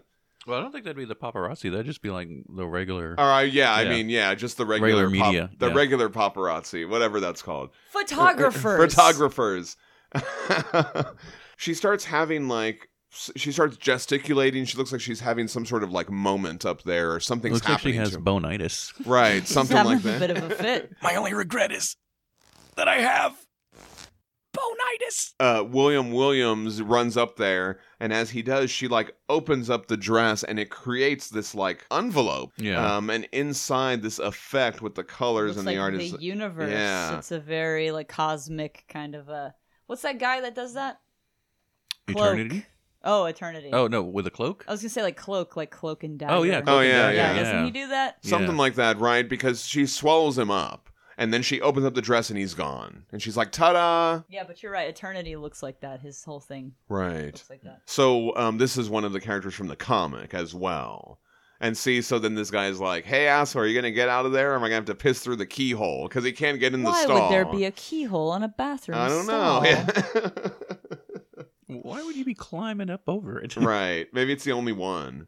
And this guy's really got to go. And I this feel dude's like- just in there reading a comic. I don't know. I feel like just go piss outside I somewhere. like this little detail. You can actually see Enigma in the comic. You see his mask? Mm-hmm. That's a nice little detail by Fagredo. So after this, Michael leaves. He picks up this lady named Saturn. She reads fortunes, and she says they will spend it tonight together, and it will be unlike anything he's experienced. And he also sees his mom there, and she's like, "Michael, be a good boy. I thought I told you. Your underpants are disgusting. You've been wearing them for 3 days or whatever." But here she's not colored anymore. She's just like gray or whatever. And so he just ignores it, and he says they're going to stop at the next motel. He brakes the car, brings it to a halt because there's a package in the middle of the street. And when they open it up, it's William Williams, the guy that got swallowed up by Envelope Girl. And he's like, "Oh, where's my show? I've got to get back. I'm due to be interviewed by Elle," the magazine or whatever, the fashion magazine. So when she swallows up these people, they end up in some other place. in like a package. Yeah, but this guy ends up right in front of where Michael is going to be. Yeah. Which is Yeah. interesting. So Michael did spend the night with Saturn, and it was unlike anything he'd experienced. And then when he wakes up, all his money's gone, and she's gone as well. I like to think he took a shower before that happened. Yeah, I hope so. And he says he's lost his virginity for the second time in his life. So it's kind of like, I don't know, like the new him or whatever. He feels different. Yeah. I He guess. called his ex-girlfriend and asked her for money. This guy's a fucking asshole. He sure did. What a deadbeat piece of shit. But then as she's talking to him, like the neighbor Joe, he's all gross. He's all like, "Bleh," like you see his he's tongue. gross. He's trying to like make a move on her while she's still on the phone. She's and then, also gross. They're two gross people, so Yeah. I guess it evens out. right. It cancels I guess each so. other Yeah, out, whatever. because she's like, well, and then she tells him that she's not in the mood, right? Or I need to go to bed with a hot drink and a migraine. So we cut back to Michael. He's searching out the writer Titus Bird, who wrote the Enigma comic back in the old days. And when he gets there, he finds that there's these enigmatics, he calls them, who are like, they're all obsessed with this superhero Enigma, this character. And so they like have all the dress, they have shirts They're of him. obsessed with the creator because Right. it says there's a big sign that says "Divination by Comics," so they think like, Right. "Oh, this guy's a fucking Yeah. he knows what's gonna happen." And all Right, this exactly. shit. And so we see Titus Bird like running away from all of them. And there's that classic scene. They always do this in movies where someone's running away from someone and someone pulls up in a car and they're like, "Get in." Yeah, Yeah. and, then you're he like, "Okay." And then he like saves them from this mob. And he's like, "I'm not like them." He's like, "I'm not obsessed like that them." happens or in whatever. so many movies. Yeah, It really does. does. And so I like that. It even happened in the 90s. So there you go. So Michael takes Titus to this bar, and there they hang out, and they're talking about this whole thing, right? Titus says that the cops interviewed him when all this stuff started happening, and he told them that, like, he doesn't know what any of this means, but all these other people are calling him a guru. Michael asked him how he felt when his character started coming to life, and he's like, "How do you think I feel? I freaked out." This is like something out of a Philip K. Dick novel. He's like, "Paranoia, it wasn't the word, man. My own characters have come to life to get me, I thought. I should have been nicer to them." I thought that was funny. Yeah. I thought that was a really good line. Yeah. Yeah. He's like, "If I would have known they were going to come after me, I would have made them look like Michelangelo's David. I wouldn't have minded that." So Yeah. he gives that little comment. I would have there. made them do nice things instead Yeah. of making them do horrible things. I love in this page and the next couple of pages too. He's got such amazing hand gesticulations, like the way that his hands are when drawn. they're having this conversation, so yeah. lovingly drawn, his hands. And so I really admire that because if Yeah, an artist really can good draw handwork on these hands well, pages. yeah, Wow. that's something that I always Yeah. notice is if you draw hands. It's very subtle, it's but it gorgeous. does affect the reading experience because of the Yeah. way that and there's a lot of it in these panels. He's so and you would, if you were talking about something to this expressive, yeah. Yeah. seriousness, Well, I wonder if it's like, oh, I'm going to give this artist man like some amazing hand gestures. And so like it's just really expressive and beautiful, and like every pose that his hands are in are so lovingly rendered, and Yeah. I really noticed I love that. I like that a lot. Yeah. And I also like this that Michael's like, what did the Enigma mean? Like, those comics meant a lot to me. And he's like, sorry to tell you, but it didn't mean anything. And it means shit. I was doing drugs and and whatever. These are a drug crazed mind. Yeah. As they're talking, we also get these weird panels where it's focusing on this fly.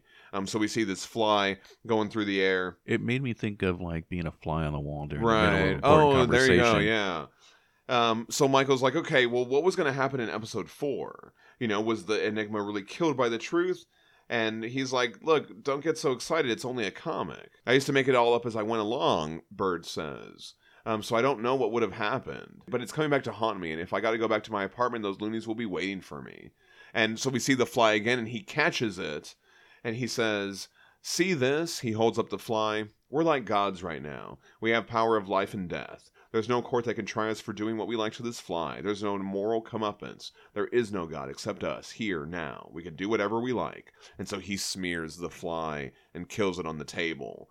And Michael's like, why'd you do that? And he goes, why not? I was bored. I was going to have Enigma say that in episode 4, but I never got the chance. So Michael says, come back with me to Pacific City. Whatever's happening, you're mixed up in it too. We cut back, and so we find out that the truth has continued to kill people. We see, I don't know, there's just so much going on in these panels. I just think it's really outstanding He's for just Grado's standing kind on of like a big loose, giant pile of skulls, and there's Yeah. a lot of gore. He's like, And we also see the Enigma is just like still on the floor. We saw him like in his apartment, like doing something dramatic and was the going hands on. again. We've got Yeah, the hands we've got doing... the hands going up. So Michael and Titus, they break their journey and stop at another bar to have some drinks. Titus says, I think John Cage said that life without order was chaos, but order without life was death. So I tried to look for this. I couldn't find that exact quote. So John Cage, he was an American composer, a music theorist. He was a pioneer of music, electroacoustic music, and non-standard use of musical instruments. He's done a lot of like weird avant-garde stuff. Like apparently he has a song that's like 4.5 minutes of silence. The point of the song is the sound that the audience and that everybody's making in that 4.5 minutes of silence. I see. Or something like Okay. that. So it's like heady stuff like that. But he's Sure. also renowned. But he had this quote, our intention is to affirm this life, not to bring order out of chaos, not to suggest improvements in creation, but simply to wake up to the very little life we're living, which is so excellent once one gets one's mind and desires out of the way and lets it act of its own accord. So that's the only reference I could find that was close to this line that Bird is saying. If I've got that wrong, or if there's another line maybe he's getting confused with somebody else that I didn't capture, let me know. I love this because Michael's like, I've never talked to anyone like this before. I've never talked about this kind of stuff. And he says that he's drunk, and For Grado really captures Yeah. how you feel when you've had a couple of drinks and you're just talking to someone, you're just letting it all hang out. As they're talking, Titus says, hey, I think it's good you can talk to me like this. Let's go back to the motel room. And he's like, why? And he's like, you know why. And it seems like he grabs him maybe, or he gestures towards him. Well, it looks like he put his hand on his inner thigh. Right, or something like that. And so Michael stops. We get this one cracked glass panel. Well, he's catching his reflection in the mirror up against the back that's of the what bar. it is. Yeah. Yeah. And then he hits him in the face. Yeah, he punches this dude. And so afterwards, he's like, I don't want to talk about it. But Titus is like, well, I just presumed. He's like, you presumed what? That you were gay. Why the hell did you presume that? He says, I don't know. I just thought you were. I'm sorry. So that's it, right? That happens. The next day, there's not much eye contact, and they're in the car. So they start talking about Enigma and the truth again. Titus says, I always figured that the Enigma would have a problem with the truth, kind of like an antithesis. The truth is everything revealed, and the Enigma is just part of a puzzle, and some of the truth is concealed. So maybe that's why we see the Enigma throwing himself around his apartment or whatever, because something about his seeing the truth affected him or something. Yeah. You know what I mean? Well, I mean, and when we last saw him, he said he was trying to cover his mind in sheets of blackness and all that. So maybe Right. whatever he was exposed to, the truth, he's just trying to force it out. Yeah, thank you for pointing that out. We didn't talk about that, but it did say that description when he was lying on the floor. So now we're back where we started at the church. The truth is in there. He's killed a bunch of people, and Michael is just going over the police barricade. He's like, I've got to get to the truth. The truth about what, Titus asks? I don't know. About everything. About the enigma. About my mother and why she left me. And the truth about what's happening to me.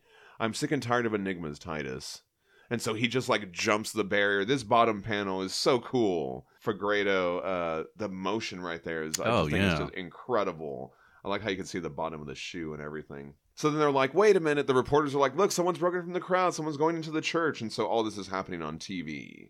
And Sandra sees it on TV. Right, exactly. Hey, Michael, you don't really want to go in there, the narration says. No, really, you don't. The truth hurts, you know. We get this creepy panel of the truth there. I love all this. And then we cut to chapter 4, and then what? And I love that line. We'll come back to that a little bit. But, God, these are incredible covers. I really love this. And it always reminds me of David Mack, like all this kind of stuff right It here. does. Yeah. You know what I mean? The kind of abstract in the hair and on the collar and jacket of Enigma on this issue 4 cover. So this opening page blew me away. It's so insane. Yeah, and the colors and everything. And so it looks like the truth has become this giant monster thing like looming over Michael as he comes in, right? Like, is he super big or is that like... He looks super big. Yeah, Yeah. it's just like, it's so awesome. I really love this. The truth is overwhelming him. Yeah, and he's like, are you ready to have the lies and conceits of your life peeled away like so many layers of skin? Are you ready for the truth? Well, because look, he grabs him like Godzilla. Right. Or King Kong or whatever. Right.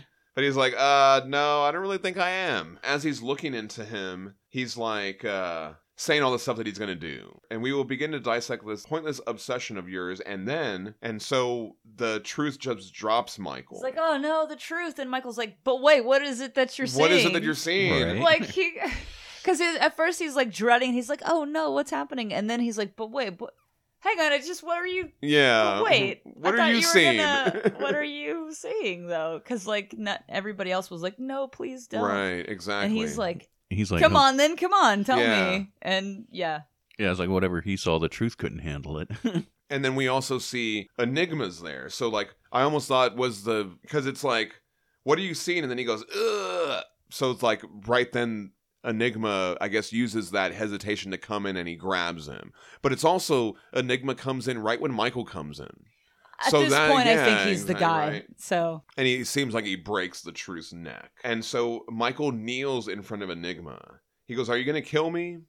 His hand slowly moves. And Michael remembers the first time he stood naked in front of a strange girl because that's what he feels like now. A strange girl.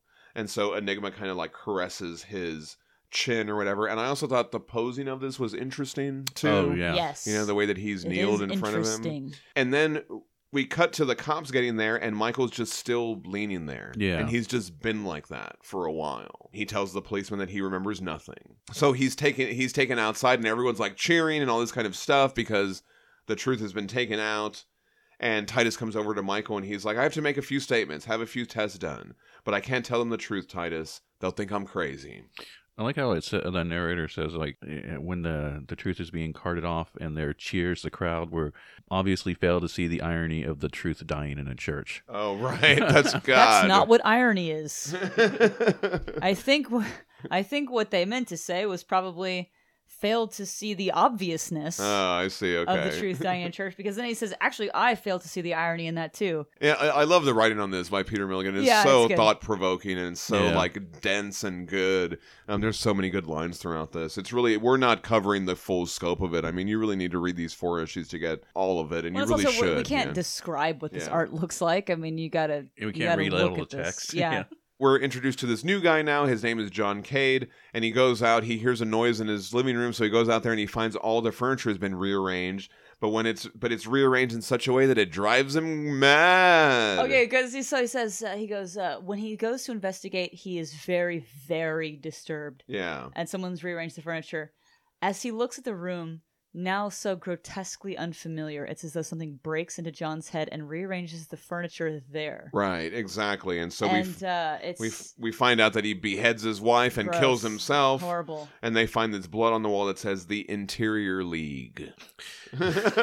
So we cut back over to Michael, and he's like wondering, he's like being interviewed by the police and all this is happening, but all he can think of is like, what did the truth see in me? Like, it saw something weird that made it hesitate, and what was that? He's picked up by Titus after being interrogated or giving his statements or whatever, and they start talking about the Interior League now.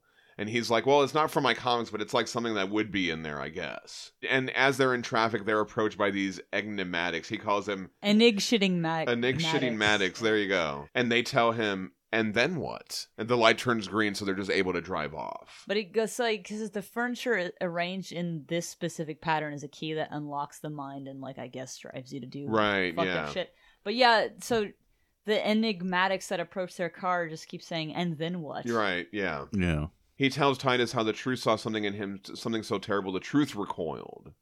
Yeah, and Titus speaks about the enigma. He talks about that when they saw him outside because, you know, Michael stayed in that kneeled position. So then to the outside people, they saw Enigma come out and he's like, I know it sounds corny, but it felt like something religious. And I love that panel of like Enigma right there in that description. Yeah, like you'd be willing to believe in this guy and follow him. And then the crowd started cheering and he was gone. Right. So it was like a very intense experience for people who were witnessing that. Titus brings Michael to an apartment and he says he'll take care of rent.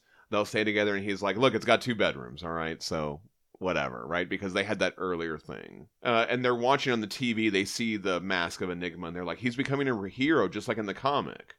And Titus says he never got to become a hero in the comic. That was going to happen in part 4.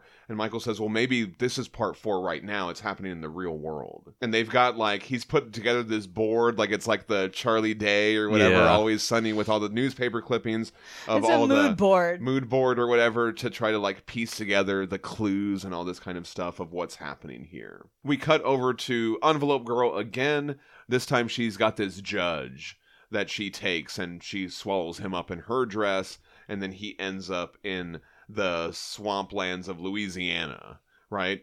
But then the next day he's back in Pacific City searching for Envelope Girl. So like she transports them and then they want to come back to her and they'll travel from wherever to find her. So he's all disheveled and everything, but he doesn't care because he's just trying to find her again. He's still in his robe from when she abducted him and all this stuff. And we see there's a bunch of people out seeking her. She's like cultivating like an army or something, right? All captivated by her strong manila arms, her lovely gumminess, the heavy allure of her zip code, all desperate to be thoroughly wrapped up in her again and sent who knows where. So goofy. And I love this bottom panel, like she's licking the envelope, but then in the background, Enigma is watching her.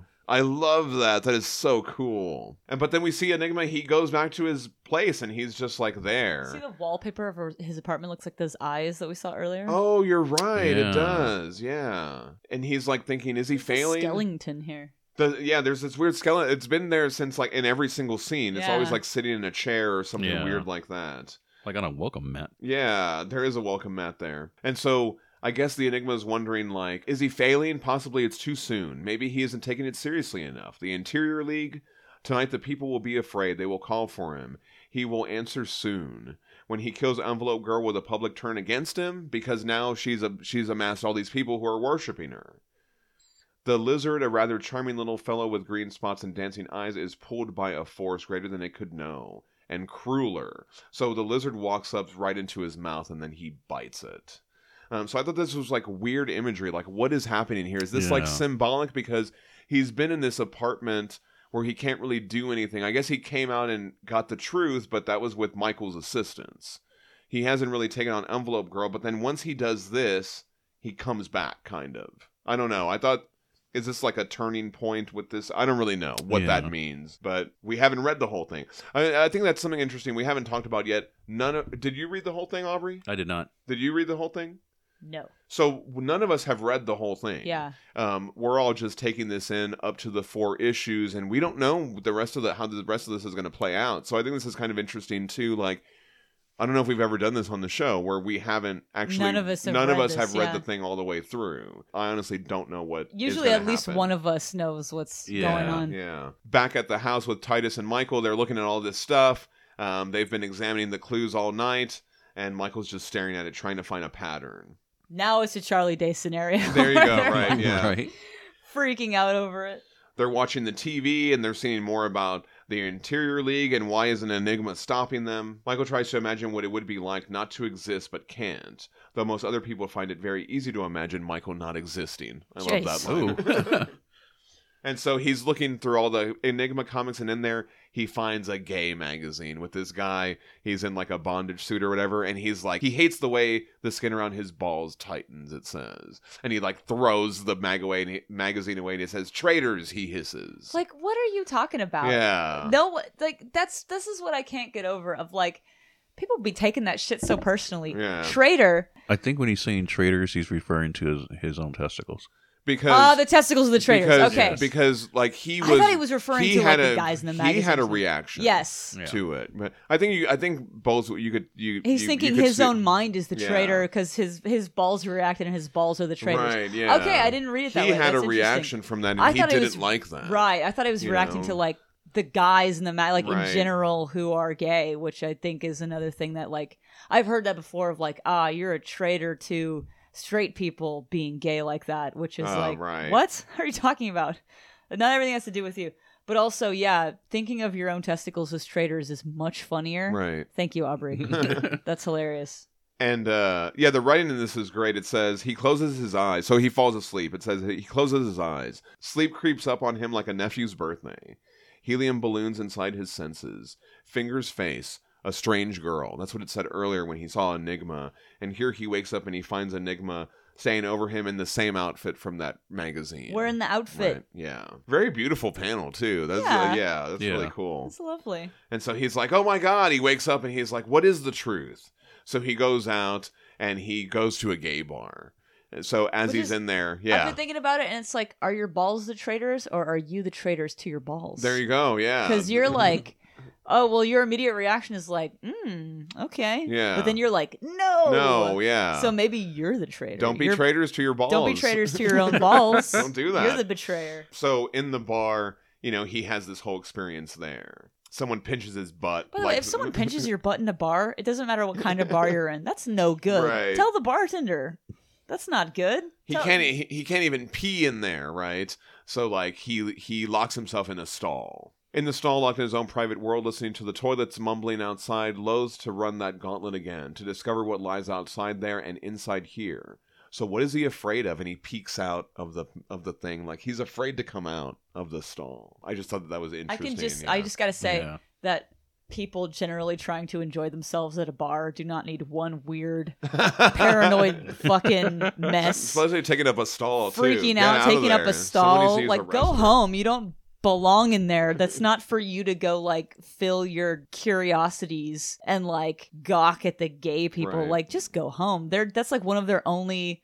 There may be one refuge in their life that they have to go and just be themselves and hang out with other people, and like you're just in there being weird and ruining their night. Like, get out of it. So the next day he's talking with Titus again, and Titus is like, "You sound a little different today. Oh, and where were you last night? You weren't in when I got home." He's like, "Well, to tell you the truth, I don't know what's happening to me," Michael says.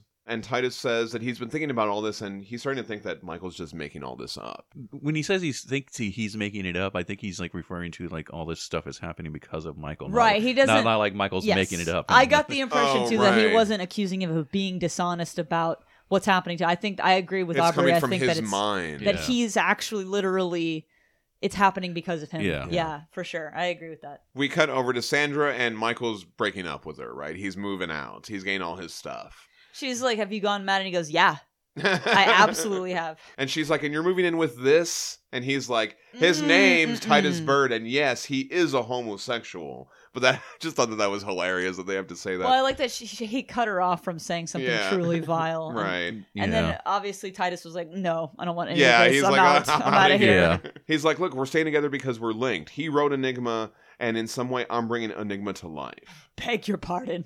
He's like, it's difficult to explain, but the basic idea is that Enigma and all this other stuff around him is being created by me, a projection of something inside my head.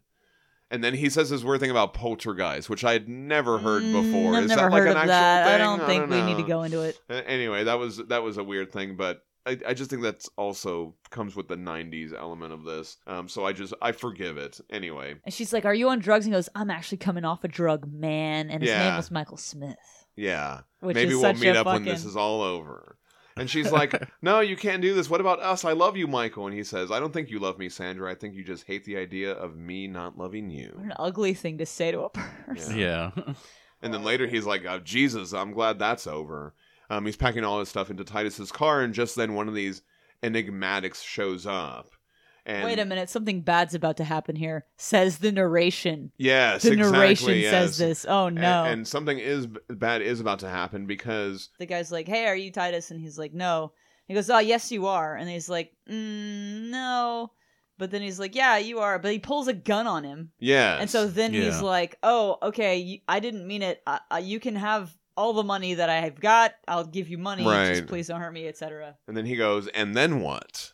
And then something terrible happens, and when we reveal what it was, the dude like blew his head off. Yeah, he shot himself. He killed in himself. the So we thought he was going to shoot Titus, but he didn't. After they call for an ambulance, Sandra's like, you guys got to come in and see this. And on the news report, all the enigmatics have done this, right? They've all killed themselves. Well, it's at least 300 of them. Right, yeah.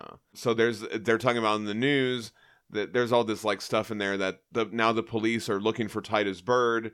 But in a bizarre twist, Charles Manson came on TV and said Titus Bird didn't have anything to do with it or whatever. And so he's like, great, Charles Manson is on my side. Things are really looking up. And so they're like, you should turn yourself into the police. And he's like, and then what? And then they're like, they'll ask you a few questions. And he's like, no, that's what the kid said. He said, and then what? And he's like, do we have a copy of episode 3? So then we go and we see episode 3. And I love this because we actually see It's in the style of old the school of the comic, yeah. comics, Yeah. right? So this guy is like, he's talking to Enigma. The Enigma followed the Duncan rich cat. Fegredo had to kind of reel it Yeah. in a little bit here, didn't he? Yeah, it's got a real like 70s vibe to Right. it too. So Enigma's talking to this guy that's rich or whatever on the roof of a factory, and he's like, this will impress you in a year or two. I'll be the owner of all this. And the Enigma's like, and then what? And then I'll be on top of a tree pulling in some heavy dough, and I'll have a few nightclubs and all these hot chicks. And he's like, and then what? And then I'll buy a ranch and have racehorses and send the kids to college. And then what? And then I guess I'll retire and you take it easy. And he just keeps asking him, and then what? And then what? And he's like, oh, shit, I don't know. You know what impresses me about you, Enigma says? Your ability to be as pathetic as you are and not want to kill yourself. If I were you, I'd have to kill myself. Jeez. So Titus is reading this, and he sees what he wrote, and he realizes what is happening. And so, like, he smashes the comic through the table. And he grabs a piece of the glass, and he's like, maybe I should slit my own throat with this. He's like, I wrote a damn comic for laughs, and now all these kids are dead because of me. You know, but Michael said, it's not because of you, it's because of them. You know, they were obsessed with all this stuff. Yeah. Then he grabs Michael, and he says, you're making this happen. It's coming out of your head. Maybe I should kill you, and it'll stop. And then he catches himself in this moment with the glass and everything, and so he just stops. He's having a hard time. Yeah. And he says that he's going to go out and get drunk and get laid. And Michael says, and then what? And he goes, look, Search me. Search me. Yeah. And that's it. That's where we end issue 4. We're halfway through this book. I don't know. What are your thoughts on this so far? It's very weird. It catches my attention simply because it's so out of the box and against the grain. Yeah. It's just nothing about it really. There are a lot of tropes going on, but it's also nothing about it is really stops there. It keeps going. They're like, you thought it was going to be a trope, but now it's this other thing. Yeah. And then they play a lot with that. it's just very like, I don't know. I don't really know what to make of it. There's a lot of starting and stopping, but then it's actually not stopping. It's actually continuing, and then it's so there's a lot of. I don't think I'll be able to really know what I think or feel about it until it's done. Which is, I think it says something about the work itself, where it's like, look, I'm 4 issues into this, and I don't know. Yeah, I don't know yet. And I'm then still, what? Yeah. but I'm obviously going to keep reading it because Yeah. it's so intriguing, and so it's just something and that's the thing too, is like I feel like it's so intriguing, like Yeah. you know what I mean, like you want to keep reading it because Yeah. you're like, I gotta make some sense of this. Like I gotta and I felt like as I was reading the 4 issues, I was getting that. I was having questions, and then I felt like they were being answered, kind of. Yeah. But then more questions, but then those are kind of being answered, kind of. And it's like, it's pulling me along. But then that's what The the story is story. about. Yes. Is about a story that does that. Yes. Yeah. It's so weird. All right. What about you, Aubrey? When it first started, I'm like, what the fuck is going on here? Yeah. And then by the time we get to the end of issue 4, I'm like, okay, I think I'm getting a handle on this. And going through it again, I'm just like, it's really fascinating. It's very well written. I mean, like, I've read some of Peter Milligan's stuff before, and I enjoy his work. And Duncan Fegredo, his art is just, it's crazy and wild, and it's like this weird, fun, just trippy. Yeah. And the designs of like some of the characters, like the Head and the Truth, and Yeah. it's just, it's weird, it's wacky, it's out there, but it's also just like kind of just fun and deep, and just also kind of 90s. Yeah. It is really 90s. The existential questioning and all this kind of, heady concept stuff. I feel like Yes. that's kind of almost ahead of its time. It is very 90s, but it's Yeah. almost ahead of its time, I think, the way that it's presented in this book. Right. It's almost like it could have been like, if this was animated, it'd been on like Liquid Television back Or in the something day. like that. Yeah, I could see it in that kind of version. Well, and the end of the foreword here, one of the scariest of those characters is the Truth, the creature who forces you to ask those difficult, uncomfortable questions. I think it's appropriate that the last words of this introduction should be his. And then what? Right, exactly. Yeah. Yeah, I like all that. It was really good. I mean, I really enjoyed it. I'm glad that I bought the nice hardcover version because I was able to read it in that Which format. came out last year? Yeah. This is recent. So you can see the cover. The art on the cover is very different style. It's a lot cleaner. It's a lot tighter. Yeah. But it's beautiful though. It's gorgeous. And, yes. And this definitive edition is awesome.